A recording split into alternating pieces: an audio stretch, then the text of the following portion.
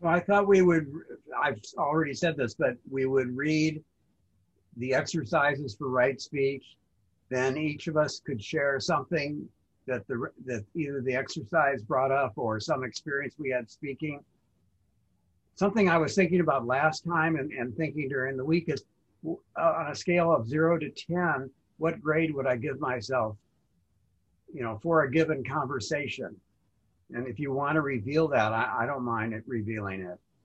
It's not an A plus, but I don't, but if you want to do that, like, okay. So anyway, let's read. I'll share the book. Can you see it? Oh, you're all muted. Yes. Yes, we can see it. Yes. Okay, Donna and Nancy are still muted. Oh, I see. Okay. There, not anymore. Kim, you want to read through the practices again? Yes. I thought they would bring up some stuff. Okay. So should I start since I'm letter A? You're the starter. And okay, great. Oh wait, I'm looking at right action.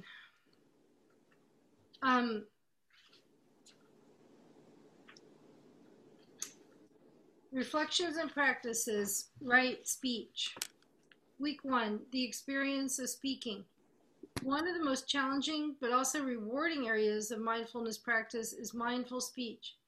If we tune into ourselves, we can experience the relationship speaking has to our bodies, our emotional lives, our beliefs and ideas, our preferences, and the way our life experiences have conditioned us. Please spend a week being mindful of these areas when you speak. It might be helpful to keep a journal recording what you notice. You might find the following sequence helpful. Day 1, focus on noticing what is happening in your body as you speak. Day 2, focus on how you feel emotionally when you speak. Day 3, focus on noticing what motivates you to speak. Why do you say what you do? Day 4, be mindful of what you are paying attention to when you speak. Are you focused on your words? Do you pay attention to the people you're talking to? How aware of your body are you when you speak? Day 5, keep your attention anchored in your body as you speak. Notice how this affects what you say. Day 6 and 7, repeat some of the practices from the first 5 days. That's Donna. Am I next? Okay. This week's honesty. This week's exploration of truthful speech has 2 parts: listening well and speaking honestly. Spend the first few days of this week devoted to listening to others more carefully than you usually do. How does this affect what you say? As you listen, notice what inner dialogue you might have. Are you rehearsing what you will say? Are you commenting on what you are hearing? Do you get easily distracted by unrelated thoughts? Spend the rest of the week noticing what it's like to be honest and what it's like when you are anything less than honest. Perhaps in most conversations, this is not a particularly important issue because honesty is easy. However, what does it feel like when honesty is not so easy?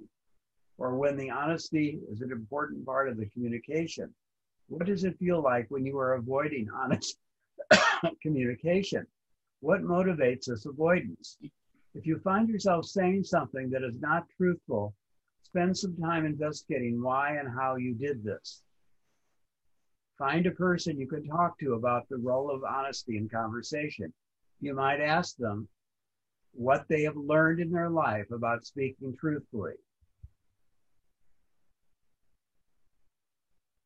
Okay, so K, L, M. Matt. Oh, thank you. Week 3, social harmony in speech. When the Buddha advised us to avoid slanderous speech, he also encouraged us to speak so we can unite those who are divided and encourage those who are united.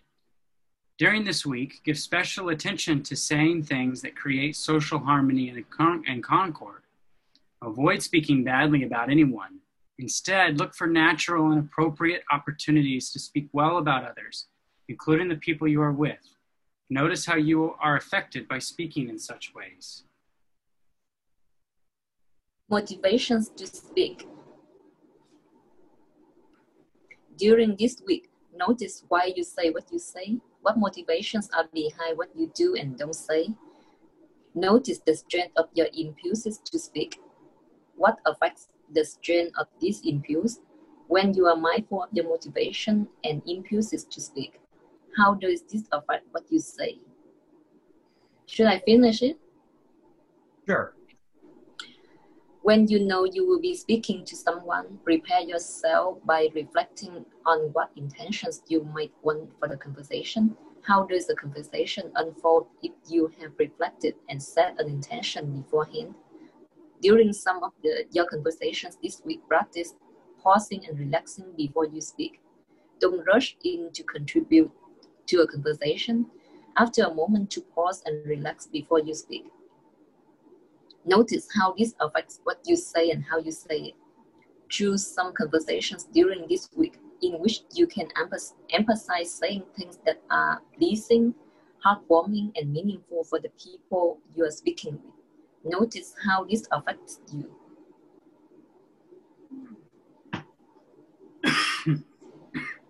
Okay.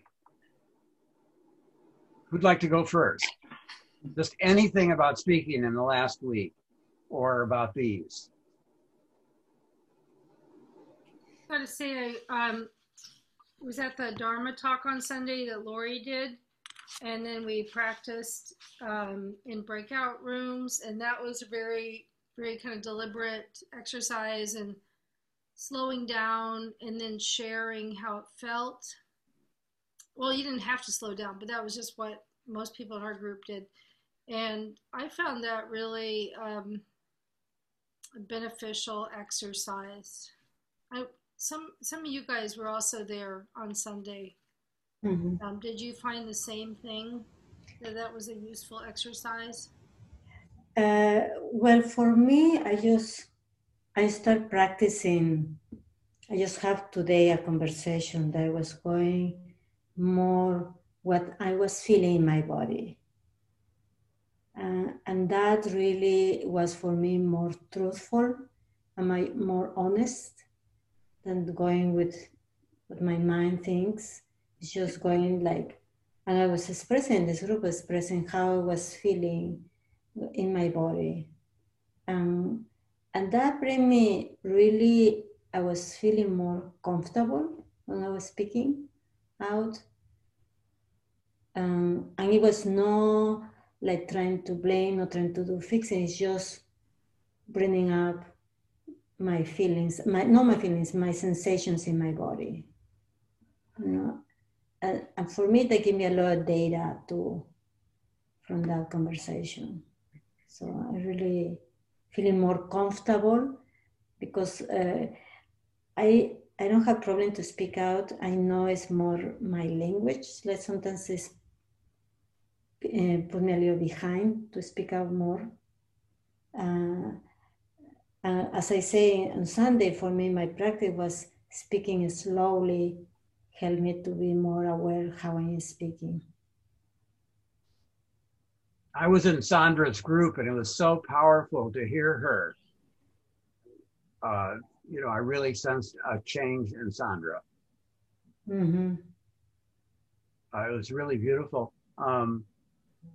So I'd give myself a 5, just generally, in terms of what it might be. And I just came from Costco because I had to get my hearing aids fixed. And I had a whole plan that while they were fixing them, I would go shopping. And they said, well, you know, because of COVID-19, you can't go shopping while we're fixing them.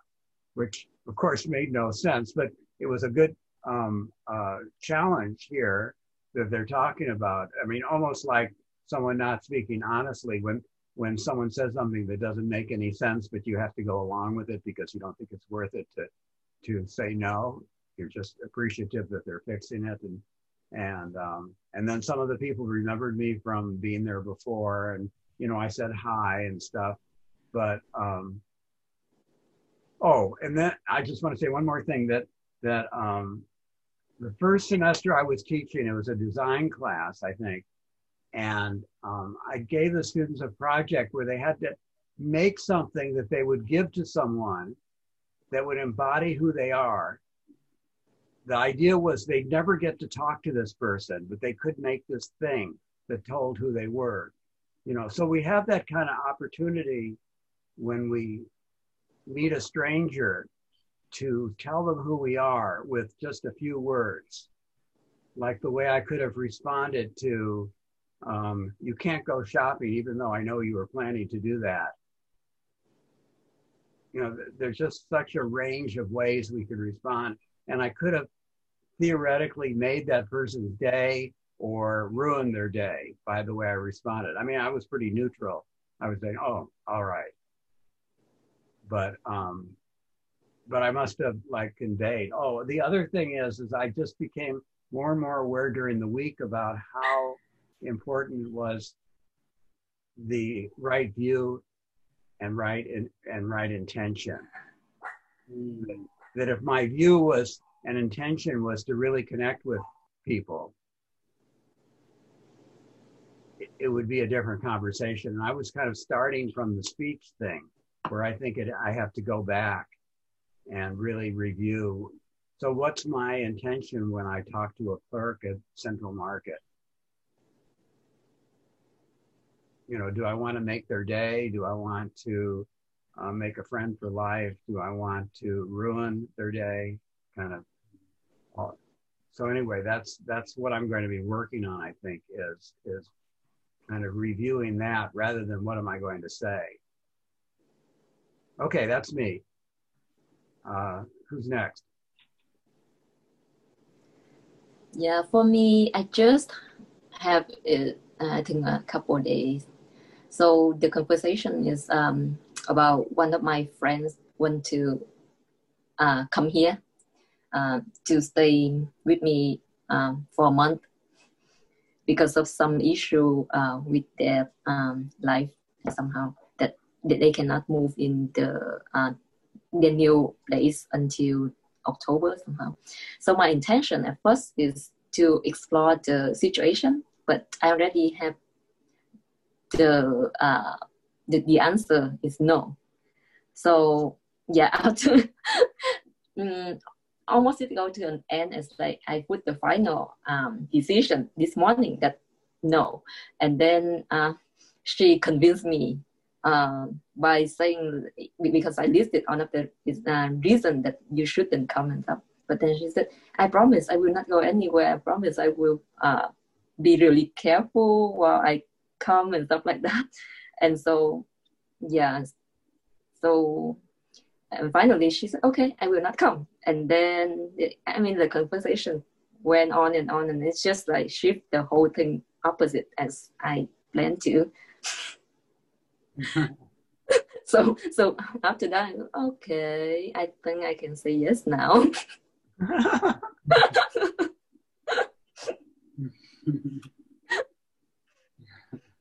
So will we get to meet her? Yeah, I think you may in September. Oh, good. Yeah.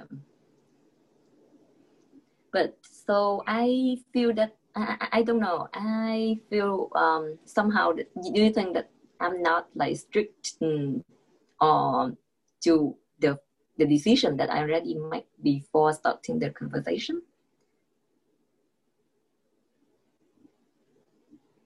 Should we have to? I mean, like I don't know if it has anything with a motivations behind what I have the motivation to say no, but it's totally shift out to.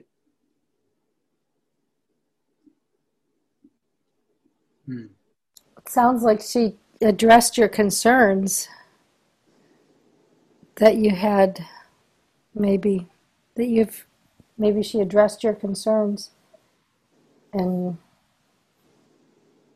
so there was maybe maybe a way of listening on your part. I'm just throwing that out there. I don't know, but that's just what it sounded like, maybe. Yeah, maybe. Thank you. Also, she gave you a way out when she said, no, I won't come. Sometimes then we're more likely to say yes. Yeah, I think you're right. There's kind of less pressure. Yeah. Okay, who's next? I think I may be the only one left. Has everyone spoken already? I don't think Donna has spoken. Oh, well, then I can wait. Donna, if you'd like to go first. And Matt hasn't either. And Matt Oh, yeah. I'm so sorry. I'm distracted. Forgive me. I apologize.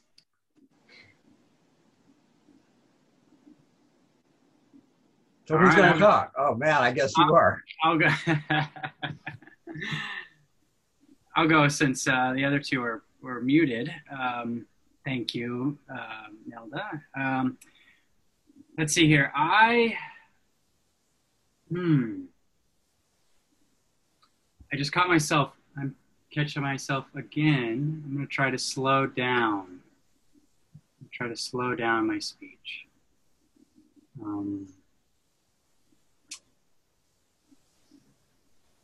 There's a lot to these practices. I feel like it could,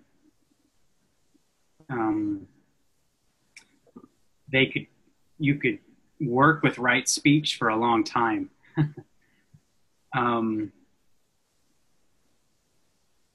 And I appreciated last week us having a nice conversation about right speech, because I was at least trying to be a little bit more careful with the words that I was using, and one of the things that I forgot, which the reading reminded me, was keeping your attention anchored in your body as you speak. And I really enjoyed that idea, and want to practice that a little bit more. So, I mean, I would say I probably give myself a 5 as well. I caught myself. It's pretty typical at the cabinet shop to talk trash about everyone else. Just what everyone does. It's a pretty toxic thing. So there's a lot of opportunities there for me to not only avoid speaking poorly about someone, but also help unite people who are maybe at odds with one another. I find myself, I do know specific instances where I find it difficult to be honest as well. The two which come to mind have to do with, I think, the power dynamics in the situation. One is when my grandfather starts speaking starts talking politics. And the other is when kind of like a superior of mine drives the work truck when we're delivering cabinets, and he's constantly bad-mouthing all of the drivers on the road. And it's extremely irritating. It's something that I want to say something about it, but I haven't yet. And I think to Kim and Nancy's point, I appreciate the idea of focusing on intentions first. See if anything even needs to be said or not. But, that's how it's hitting me. Yeah, it would be good to hear in the future if you figure out how to do this. Yes. Okay. Who's going to go next? Donna, you're unmuted. Yes, I'll go next. Okay. Excuse me. I don't actually have that many conversations during the past week, but in one of them that I did, I guess I didn't think about it in terms of honest communication, but I think that's probably where it falls, because I was asked, how is so-and-so doing? And because I was a little bit closer to so-and-so, but I realized that a lot of what I was saying was speculation. And, it wasn't like I was bad-mouthing or anything, but I couldn't, it wasn't dishonest, but it wasn't exactly honest either, since I didn't, there was a limit to what I knew. So I found myself thinking, how, how does one deal with speculation? And maybe we just don't speculate. That might be the path through all of this, but we'll see. And since I didn't have that many conversations during the week, what I tended to end up listening to was, I guess you'd call them the inner conversations, the ones I have with myself. And, for the most part, if we apply sort of these standards for talking with others to talking to oneself, I didn't do too badly, but it really did, for those times when I was starting to, go off the rails a little bit. It really, pulled me back from saying stuff about myself in a really interesting way. So that's the report from here. Yeah, I think that's a big one about people ask you something and you don't know the answer. And you think you need to know the answer, as opposed to saying, I don't know.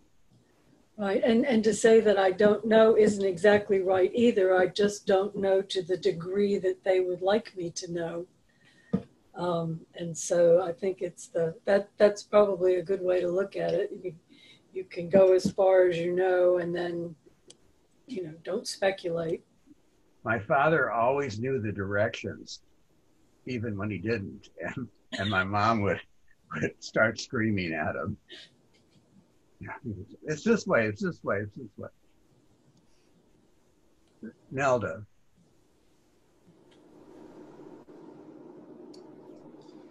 So I want to apologize for the distraction. I have 2 yapping doggies, and I was so concerned about them interrupting the flow for everyone else that I was trying to catch a quiet moment so that they wouldn't yap. And they're quiet right now, but if you hear them and they're too loud. So I don't do scoring, because I always put it close to a 0. And the beauty of a 0 is that, boy, does that highlight how many ways you have to improve. You can only go up from there. So that is a lovely thing to see, how many ways I can go up. I discovered a few things, and with regard to honesty, I discovered that there is this constant vibration of fear in being honest, in trying to figure out the right ways to present my honesty, in trying to modulate my tone, because I have a tone issue. I've heard it from many people, so I'm good with that label. It helps me try to tone down. I get very zen-ish when I'm with y'all, but out in the real world, my tone changes sometimes.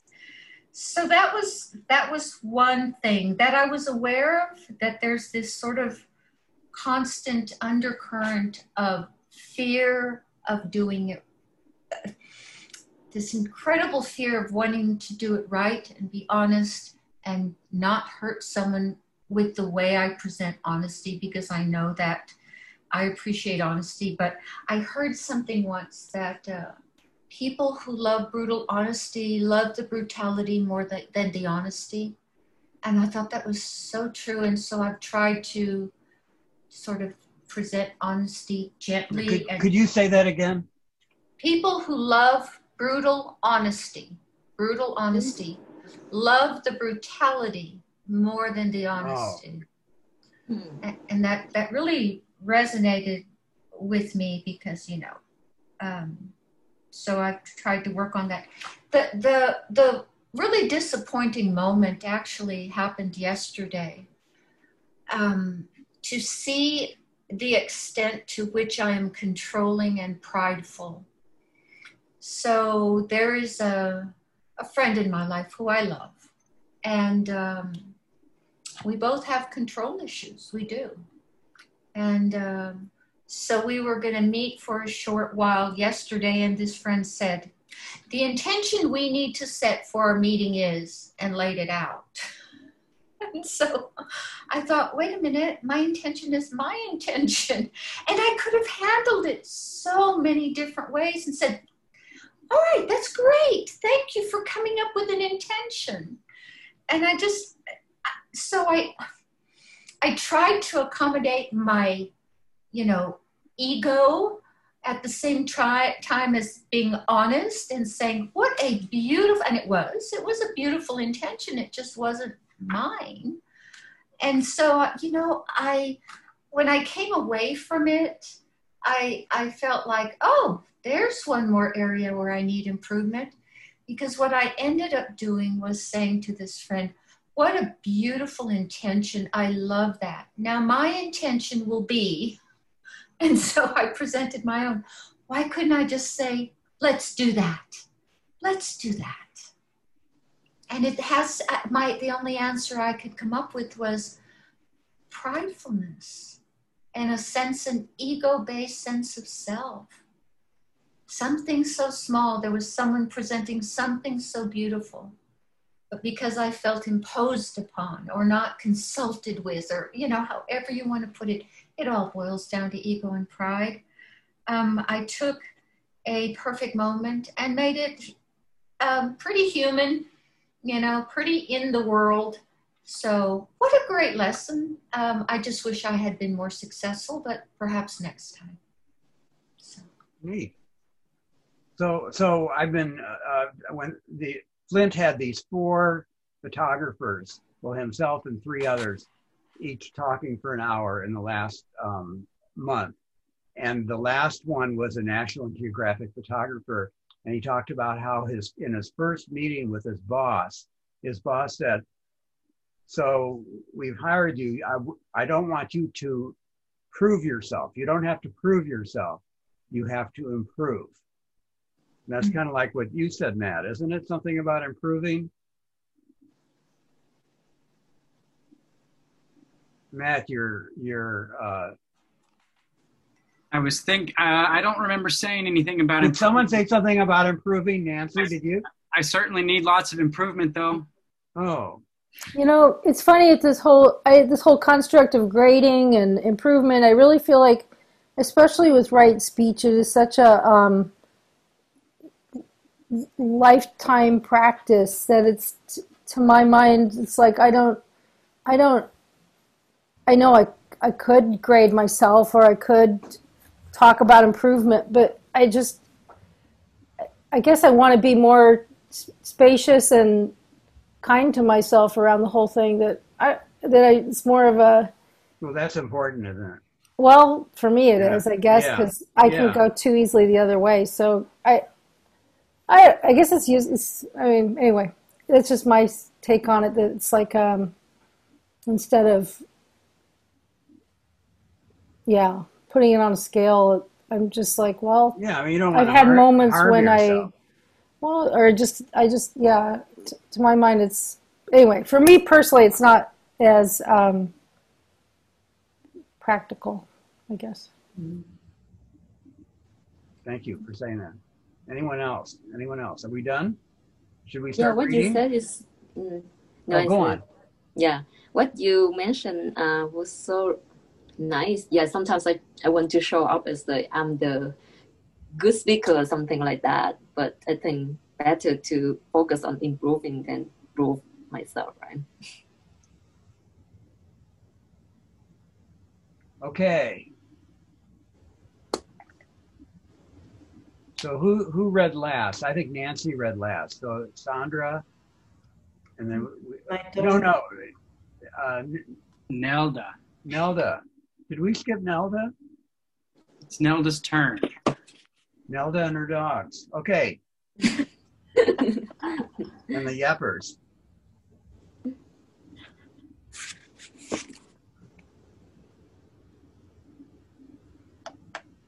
You'll sound better if you unmute. Thank you. Chapter 7, page 43, fourth factor, right action. There are these 5 gifts, great gifts, primal, of long-standing, traditional, ancient. What 5?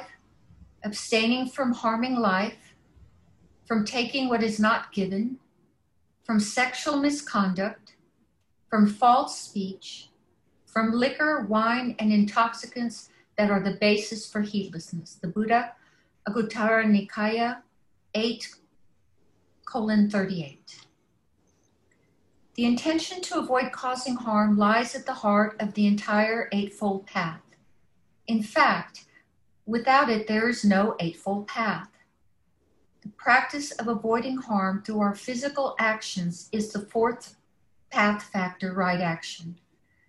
This factor is most commonly defined as not engaging in specific activities. The tasks of right action are to avoid 3 specific things. Number 1, killing any sentient being. Number 2, taking anything belonging to others that is not freely given. And number 3, engaging in sexual misconduct.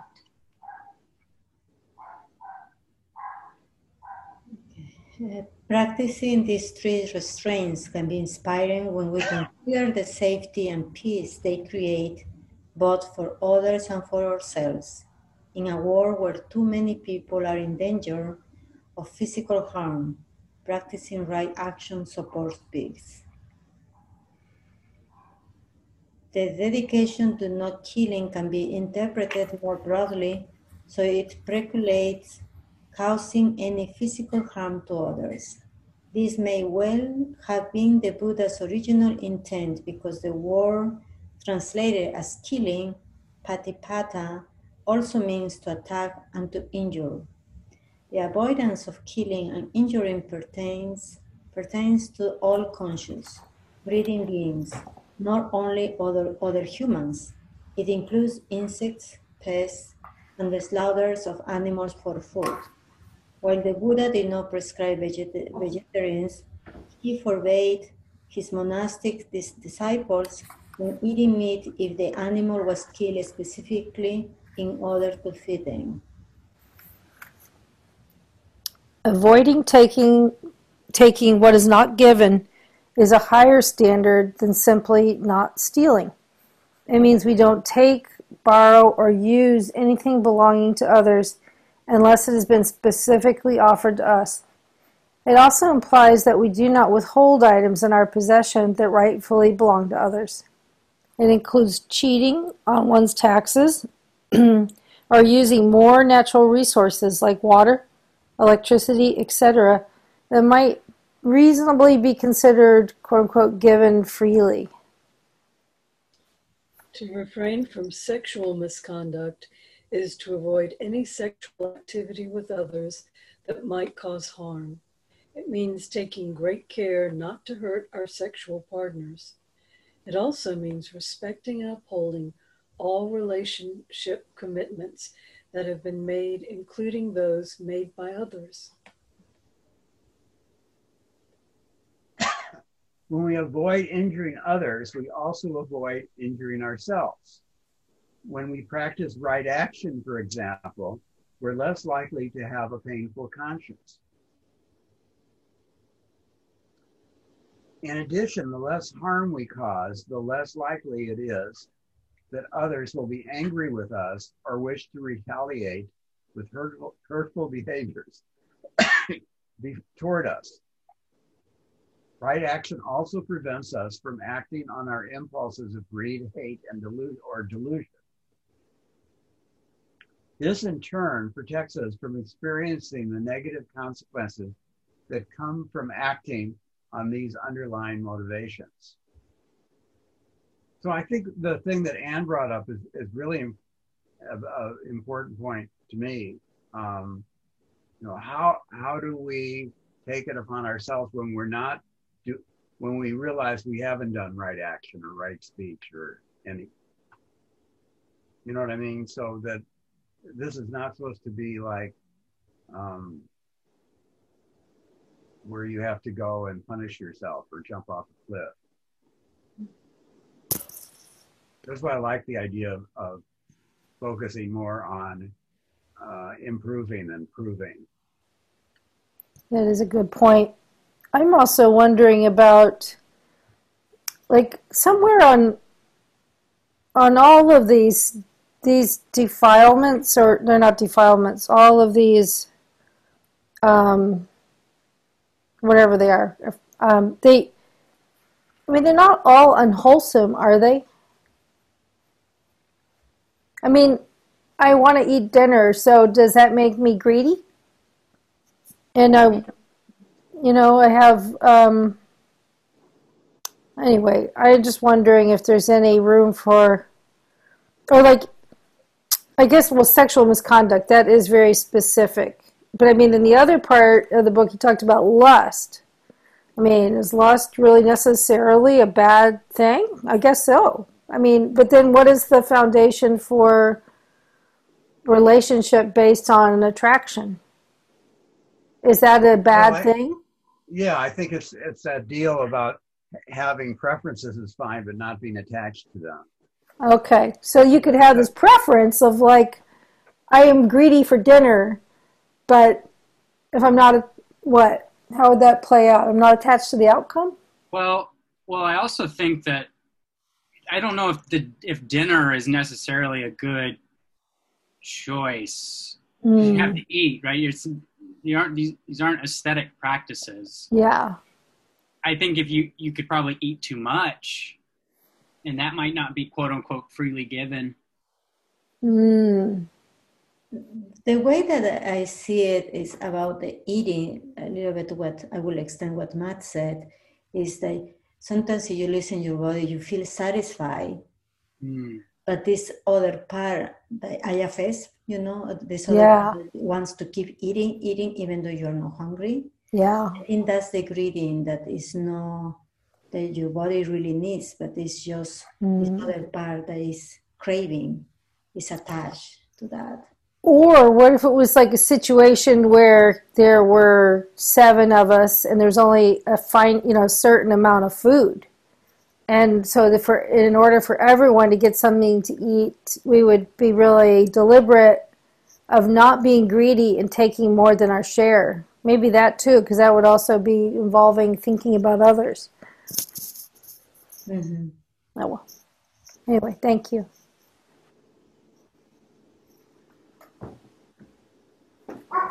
The thing is, sorry. It's my turn. Is it my turn? Yes. Great. Thank you, Sandra.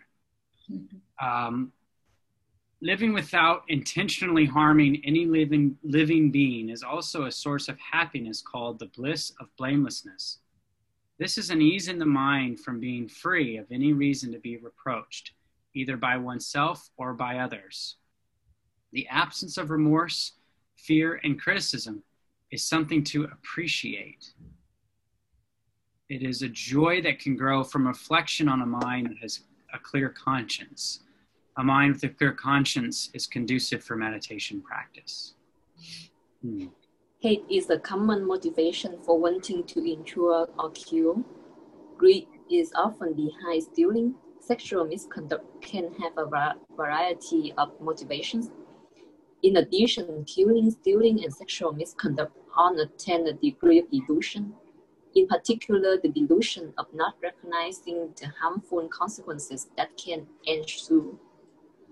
Greed, hate, and delusion may all be entangled with fear, and they arise sometimes as responses to fear. Right action is a way to help us limit the impact of these painful motivations.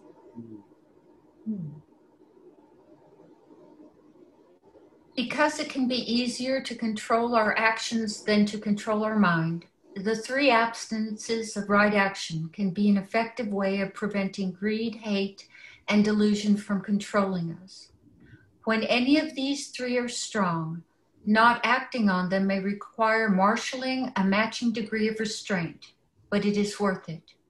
Restraint as a form of right action keeps these impulses in check in such a way that mindfulness can then help us understand, resolve, and dissolve them from the inside without harming others or causing further harm to ourselves.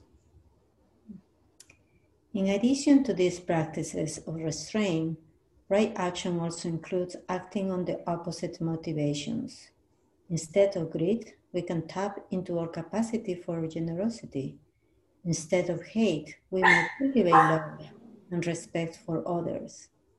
Instead of delusion, we might take time to pay more careful attention to the people and beings we encounter. Okay. We can be prompted to cultivate positive motivations when we encounter greed, hate, and delusion in ourselves.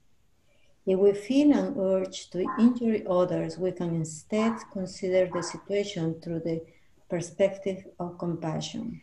The impulse to take what is not given might instead prompt an exploration of contentment.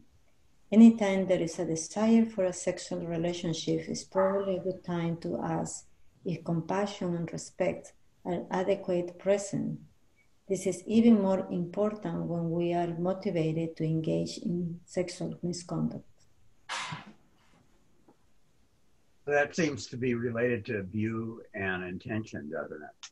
Mm-hmm. Yeah.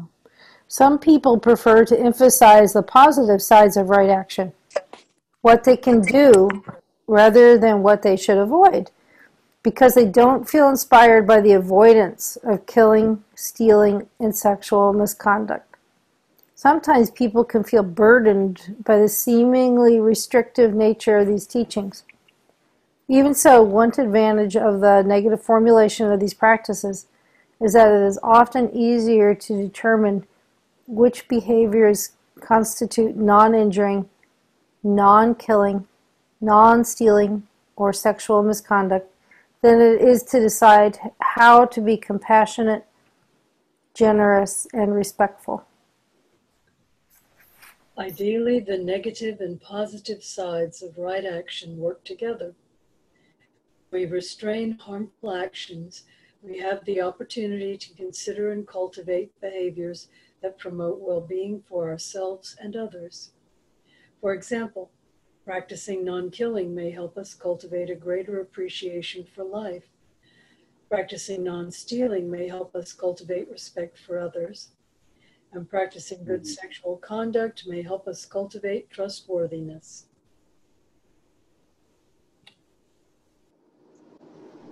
In addition, it is important to appreciate the tremendous value of looking deeply into the motivations and feelings behind our actions.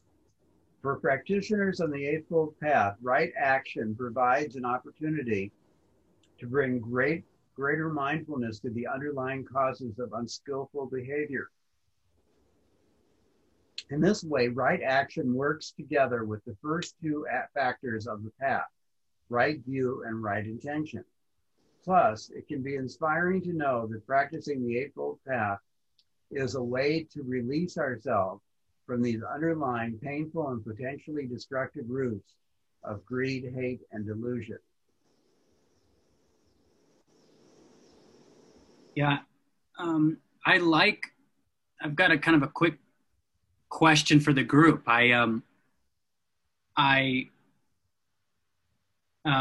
Something I've been thinking about for a while in terms of greed and stealing.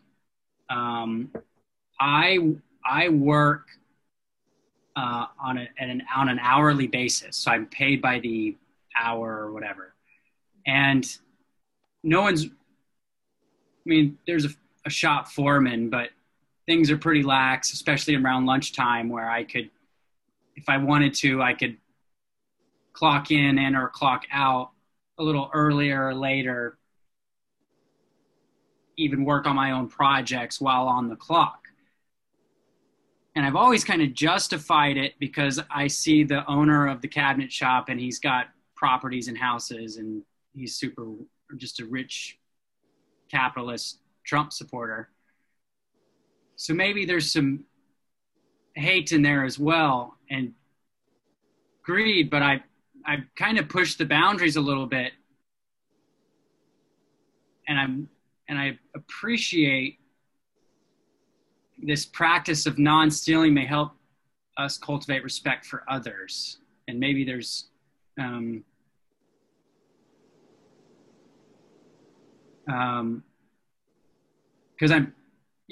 everyone does it. Everyone kind of pads their timesheet a little bit, and I don't do it much, but I do it. So I just had to get that off my chest. Okay, here we go. Reflections and practices, right action. Week 1, intentions for action. While you may rarely, if ever, act on intentions to cause harm, do you have thoughts, wishes, or impulses toward others that would cause harm if acted upon? Do you have impulses for revenge, retribution, or animosity toward others? Do you ever have thoughts or fantasies about taking things not given or taking more than is offered? Do you scheme about how you can get something before someone else gets it? Do you take advantage of people's time and goodwill? Do you have thoughts, fantasies, or desires for sexual relations with inappropriate people?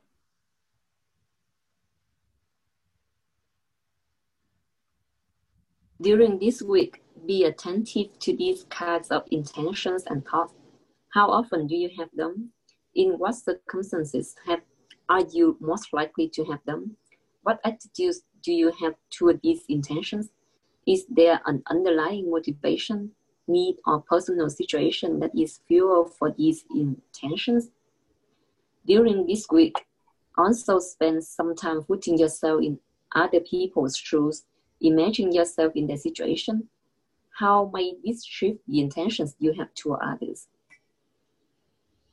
This is a lot like the precepts, isn't it? Mm-hmm. Yeah. You know, and the first step, Matt, in the precepts for me, and it seems like we kept talking about, was just noticing where you are with that precept. And there was a neat thing. One of the rabbis was talking about the commandments, and it says, it's not that we don't follow a certain commandment, we don't follow it yet. So I really liked when he said that. I see, yeah. So you're at a different place than the person who doesn't think about padding their time. Right. Who just does it. Or the person who, comes late to Zazen, or the person who, any of a million things. Right. There's a lot of ways we can be hard on ourselves, that's for sure. Yeah. And I think that's why the precepts are taught more as guidelines. And as Anne was saying, kind of with the long-term approach in mind, versus strict rules, because then the tendency is to kind of self-flagellation. And well, that's the danger. And there was some author that Peg was talking about that doesn't see these things as like a prescription for right behavior, but rather the way that the noble ones behave. I see. It turns it the other way around, because a lot of, as Anne was saying, a lot of damage can really come from beating yourself up over this stuff. Those, oh, go ahead. I'm sorry, Kim, I didn't know you weren't quite done. What was the last part? I don't remember that. I said a lot of damage can come from this.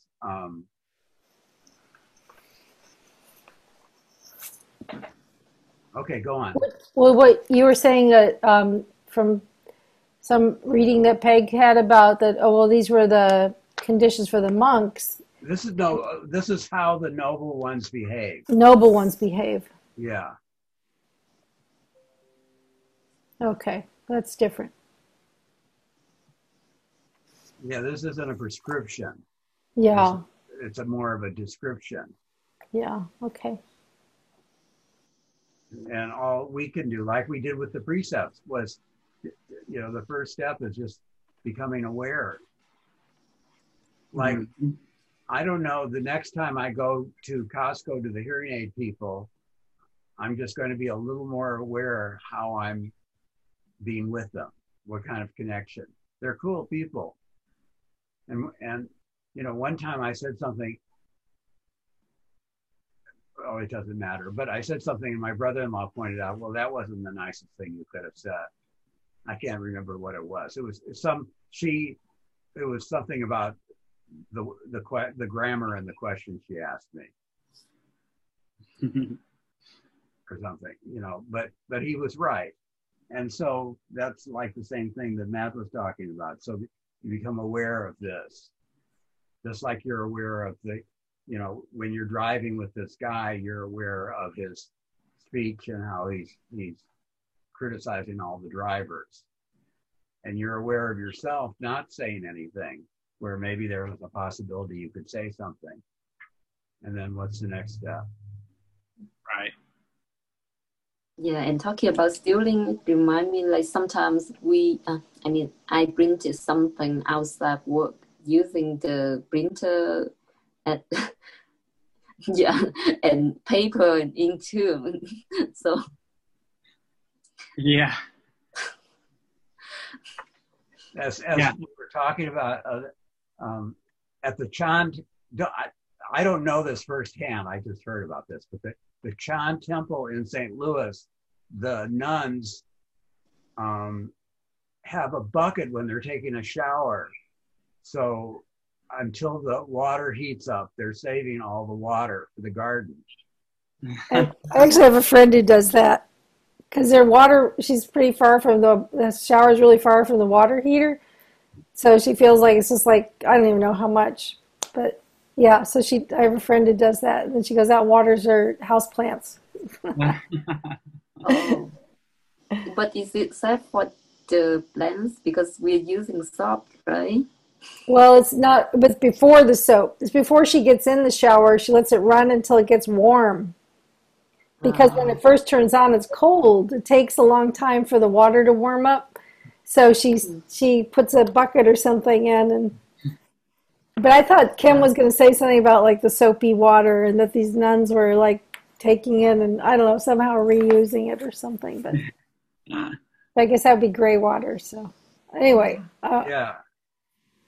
Are we on? Where are we? We're on week 2, page 50 at the top, not killing or harming. Yep. I think Nelda's up. Well, I want to say 3 little things that to me are important. I hope they feed someone.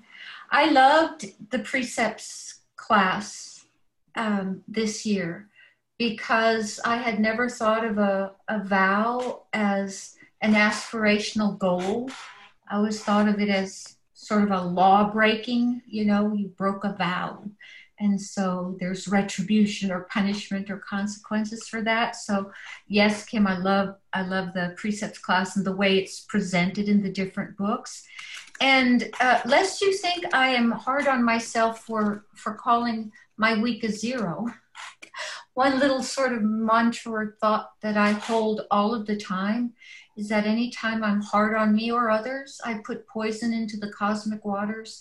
And that, to me, is just awful. The thought that I am releasing a poison by my self-flagellation, that I won't even do it to myself, and I hope to do it less to others, like in the example I gave of not just letting my friends set that meditation. And you know, at my age and at this time of day, I forgot number 3, so it mustn't have been that important. Maybe number 3 is okay. I'll read page 50, week 2, not killing or harming. Do you have exceptions to the precept of not killing? Do you have justifications or rationales for when it's okay to kill people, animals, or pests? What are these justifications? In what situations are you committed to not killing or not injuring other people or non-human beings? What motivates this commitment?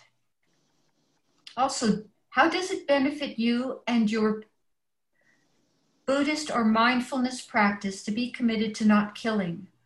Are there ways you can expand on this commitment? For the Buddha, having compassion for all beings is the alternative to killing or harming. During this week, find ways to increase the compassion you feel toward others. You might read my article, Cultivating Compassion, which can be found on the articles page of IMC's website, insightmeditationcenter.org. Kim, What? I was just going to say, Kim and I have an ongoing discussion about rats. Rats? Uh-huh. And why it's okay to kill them, I guess. But then by what means? And it's just with the pest thing. Yeah, and I had the rat guy come on Friday and put new poison in after a year. You're killing the rats. But he's killing them with poison that then gets into owls and stuff. No. He insists that it doesn't.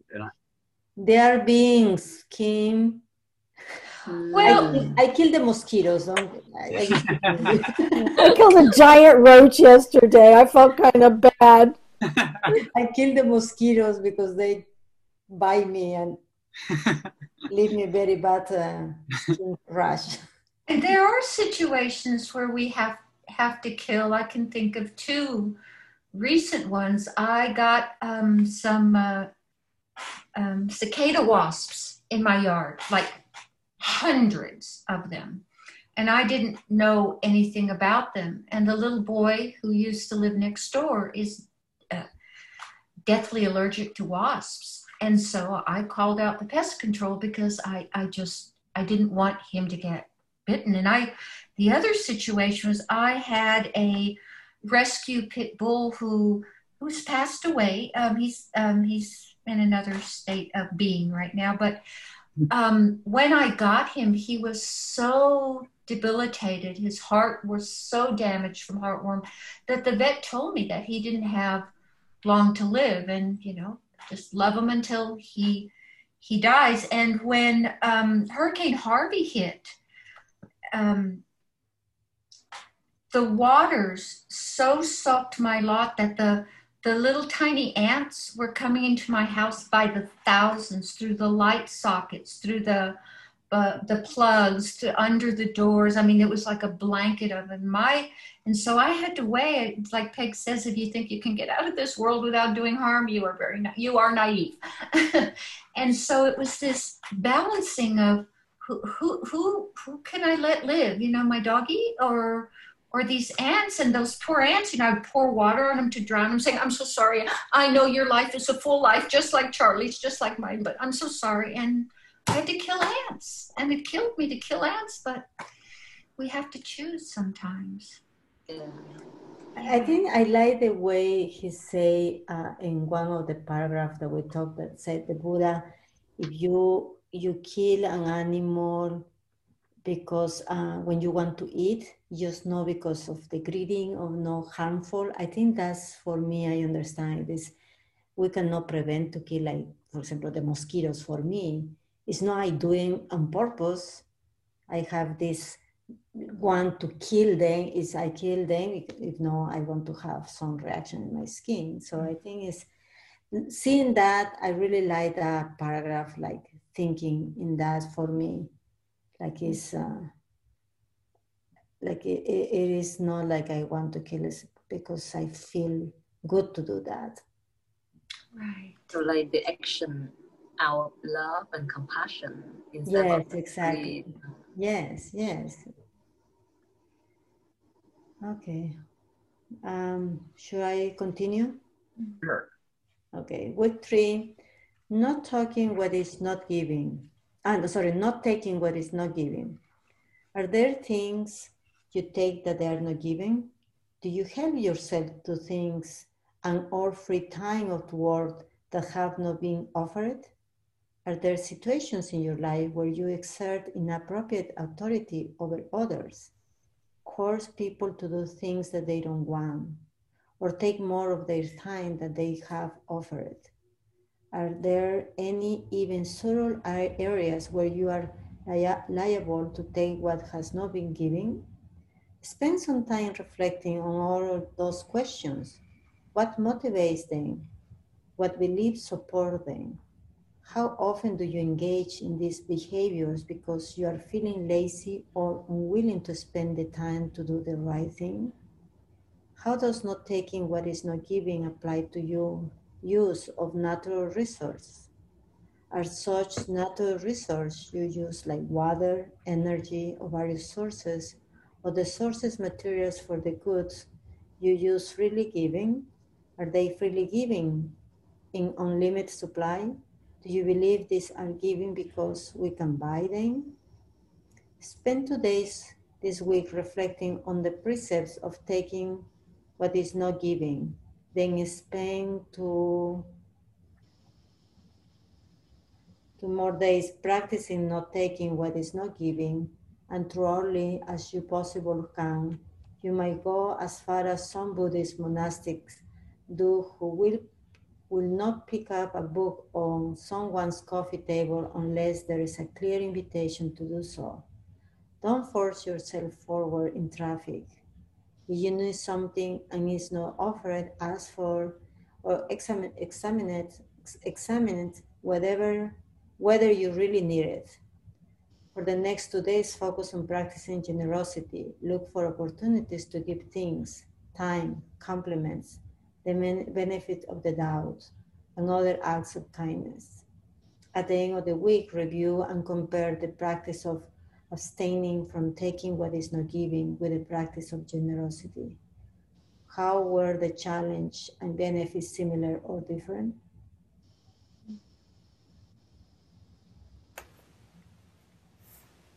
Week 4, not engaging in sexual misconduct.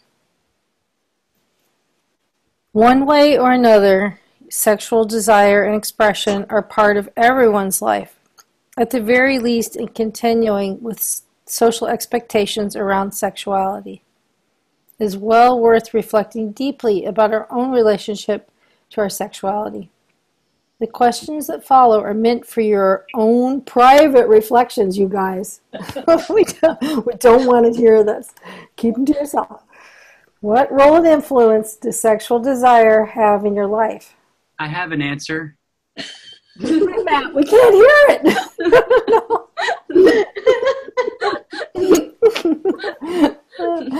Is the influence beneficial for you? In the context of right action, are you comfortable with your sexuality? If not, what would it take to become comfortable with it? What is your understanding of sexual misconduct? Are there forms of thinking, fantasizing, and solitary activities that you engage in that involve sexual misconduct? If you are involved with any of these, what might be satisfying and realistic ways of substituting appropriate sexual conduct for them? During this week, spend some time bringing a heightened sense of respect to the person or people you have sexual feelings or thoughts about. Devote time, perhaps 2 sessions of meditation, to practicing loving kindness toward them.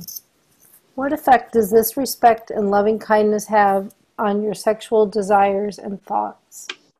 I'm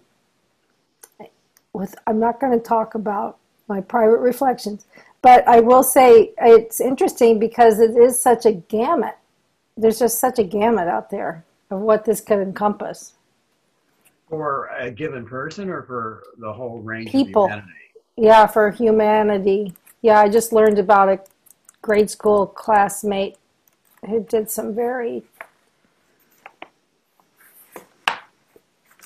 unfortunate things and is now in jail or prison or whatever. But anyway, so just like there's this whole gamut of stuff that can happen and exists out there in this realm. You know, there's the stuff that's against the law like that, but there's also just the stuff that the subtle ways that we can not be the best person. So we could stop now, or we could look at this article, Cultivating Compassion. Yeah, I think we can look at it since we That's do nice. have that. Yeah. I don't know if it's long, short. I haven't looked at it. I like that idea of looking at that article. Do you want me to, are you looking for it, Kim? Yeah, I'm pulling it Oh, up. there it is. Or there's the website. Okay. It's not that easy to find then. I guess that's under articles. Cultivating Compassion. I don't see an article section. Well, these are talks. Oh, I see what you mean. Okay, so He said it was in the articles. Maybe you can- here, let me search for it. Okay.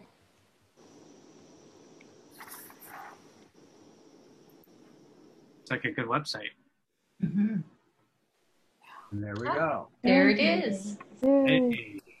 Hey, Oh, it's not long. Oh, yeah, Hello.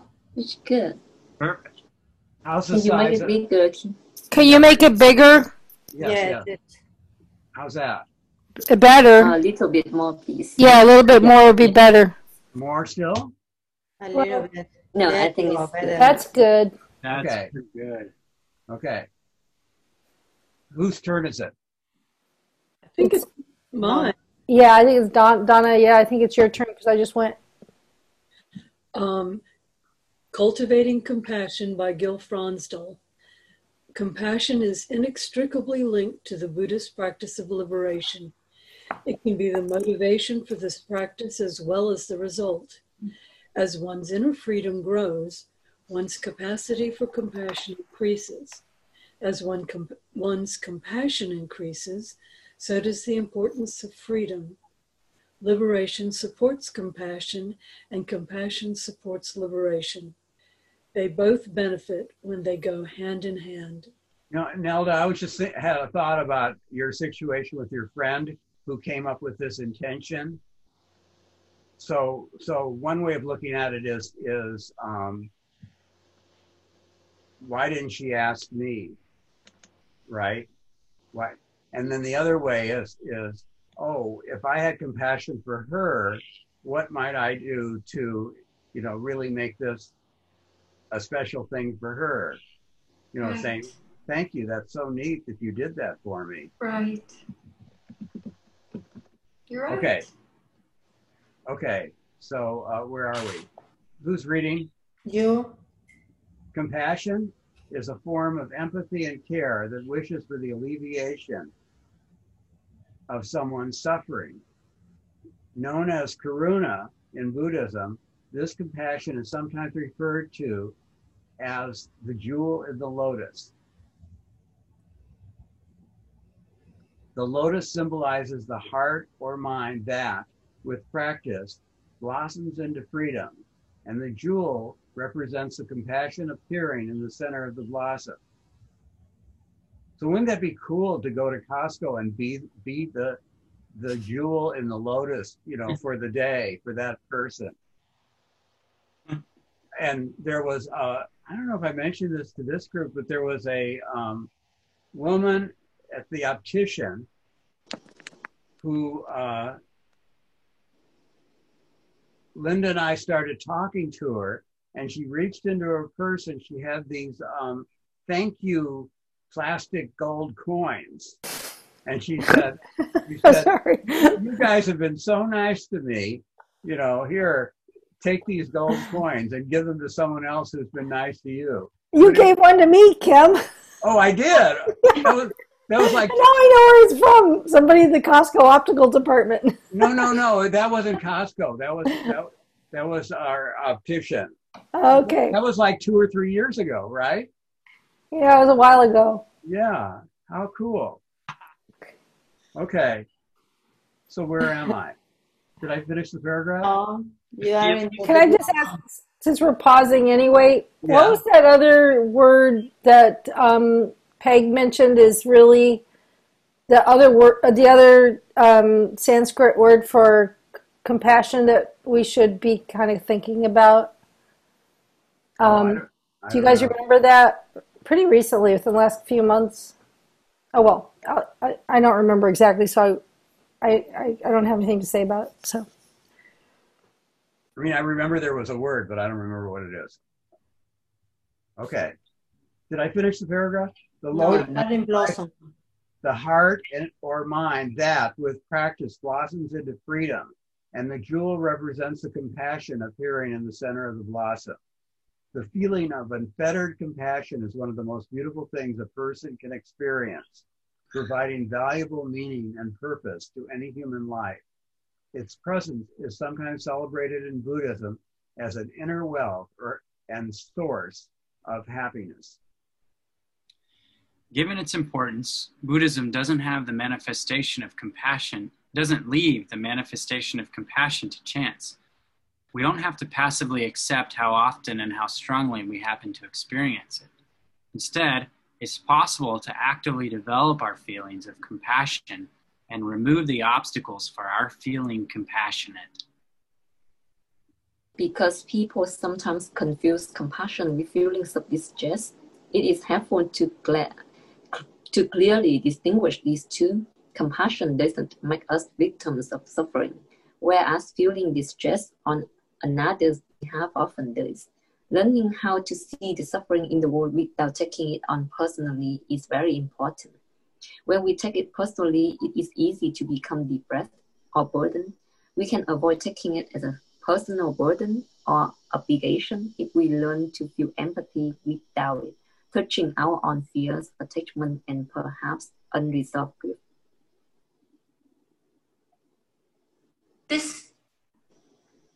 Thank you. This means that to feel greater compassion for others, we need to understand our own suffering. Mindfulness practice is a great help in this. With mindfulness, we can better see our suffering, its roots within us, and the way to freedom from suffering. We can begin to cultivate both equanimity toward our suffering and release from its causes. Do I keep going?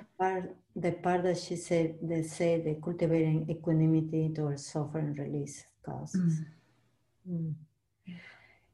In this regard, it's helpful to appreciate the great value in staying present, open and mindful of suffering, both our own and that of others. We often need to give ourselves time to process difficult events and experiences and to let difficult emotions move through us. When immediate action is not required, staying mindful of suffering doesn't necessarily require a lot of wisdom or special techniques. It mostly takes patience and perseverance. Relaxed mindfulness of our own suffering increases our ability to feel empathy for others' difficulty and pain. It gives time for understanding and letting go to occur. By practicing to be free of habitual reactivity, we take the time to see and feel more deeply what is happening. This allows empathy to operate and for deeper responses to arise from within. In this way, compassion is evoked rather than intentionally created. I like that paragraph. Mm-hmm. Kim, can you scroll up? Thank you. Some people are reluctant to actively cultivate compassion because they worry that it will be insincerely or artificially contrived.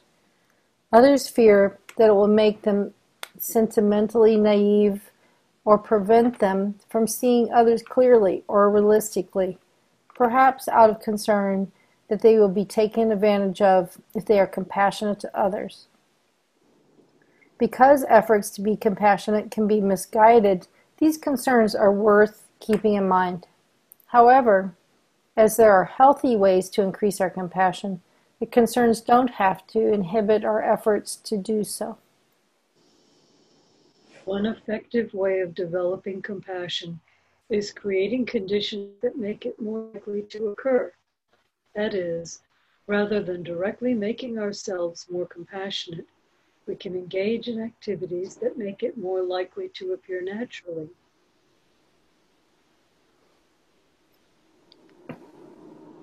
A condition for compassion is a sense of safety.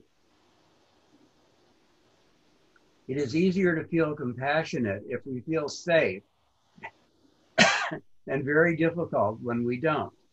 Therefore, to develop a confident and compassionate life, it can be helpful to find appropriate ways to feel safe. Locking ourselves in our home may feel secure, but it's not conducive to caring more about others. Learning how to be safe while in the world is more useful. So is using mindfulness practice to address some of the anxieties and self-preoccupations that make us more likely to feel. So is using mindfulness practice to address some of the anxieties and self-preoccupations that make us more likely to feel threatened. It is important not to feel obligated to be compassionate, as this often leads to self-criticism and stress that interferes with the arising of a natural compassion. Buddhism doesn't require us to feel empathy and care for others. It does say, however, that we have the capacity to be compassionate, and that doing so is a wonderful asset to ourselves, to others, and to the practice of freedom. Focus can be on how compassion enriches us, not depletes us. Some people are hesitant to cultivate compassion because they worry they will have to give up too much of themselves as they have others, or they fear that they have to spend time with people they feel uncomfortable with. By knowing we are not obligated to be compassionate, it may be easier for us to use our best wisdom and common sense to understand when acting on compassion is appropriate and when it is not. Well, that's a difficult one. Exactly. When would it not be appropriate to be compassionate? And maybe go on. I think it's the two sentences right above. People are hesitant to be compassionate because they don't want to give up too much of themselves, and they don't want to spend time, they don't want to be compassionate with someone they don't feel comfortable with. Or they want to, I can kind of think of scenarios there. Well, in the six perfections, there's a deal about the Richard Wright or whatever his name is, about tolerance, that sometimes it's appropriate not to be tolerant when your friend is getting beat up on. So maybe that's a time when you shouldn't be compassionate because you need to protect the person. Well, I'm going to interject here because that's exactly the situation with this friend whose intention I didn't want to adopt, and maybe it's not exactly the situation. My wonderful friend who I love has a tendency to dictate how things will be done for everyone, and leaves very little room for input, whether on a 2x2 or group. It's sort of her way or the highway. And the lovely thing about being from the South is that she can put it in this most sugary sweet tone, but it's still this, controlling everyone's. And I think in that moment, what I was feeling and why I answered, no, I know what I was feeling that moment. I couldn't fully, as beautiful as her intention, as the way she expressed it was, I could not fully connect with it. I was in a different place. And so it felt dishonest to accept it. Now, maybe if I had said, yeah, let's do that, that the words that sitting in that would have brought that sense of the words she used to me. But in that moment when she presented it, I wasn't in that space, and it felt dishonest to agree to something where I wasn't in that space. I think that's the same situation I was in Costco where there was a surprise factor, where I had this whole plan that I was going to give them the hearing aids and go shopping, and then they said, no, you can't do that. So then you have to recalculate. Yeah. And so do you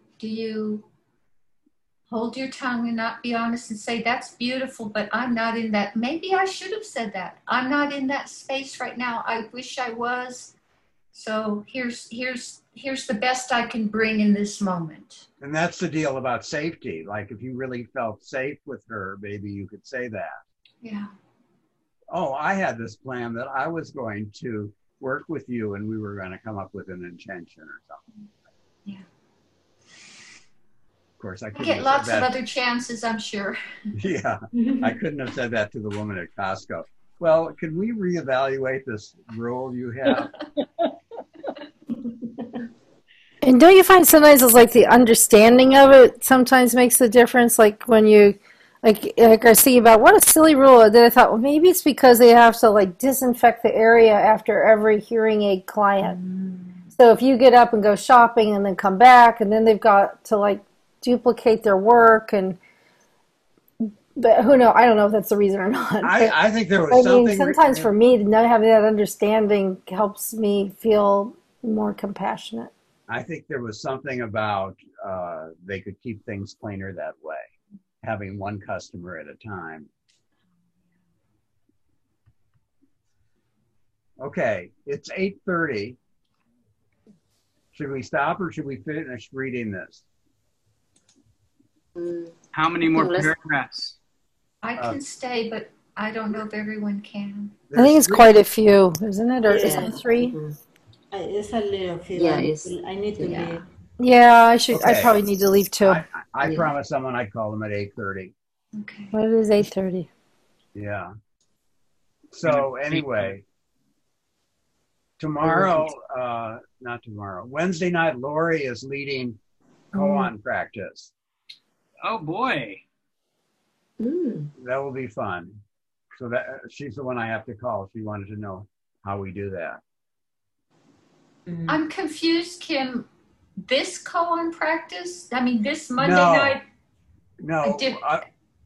On Wednesday nights, we do a different kind of meditation every week. And this week, it's koan practice. Okay. It's my favorite. Thank you, everyone. Thank you. Thank you. Thank you, everybody. See you. Bye-bye. See you. Be safe. Bye-bye. You too. Bye-bye.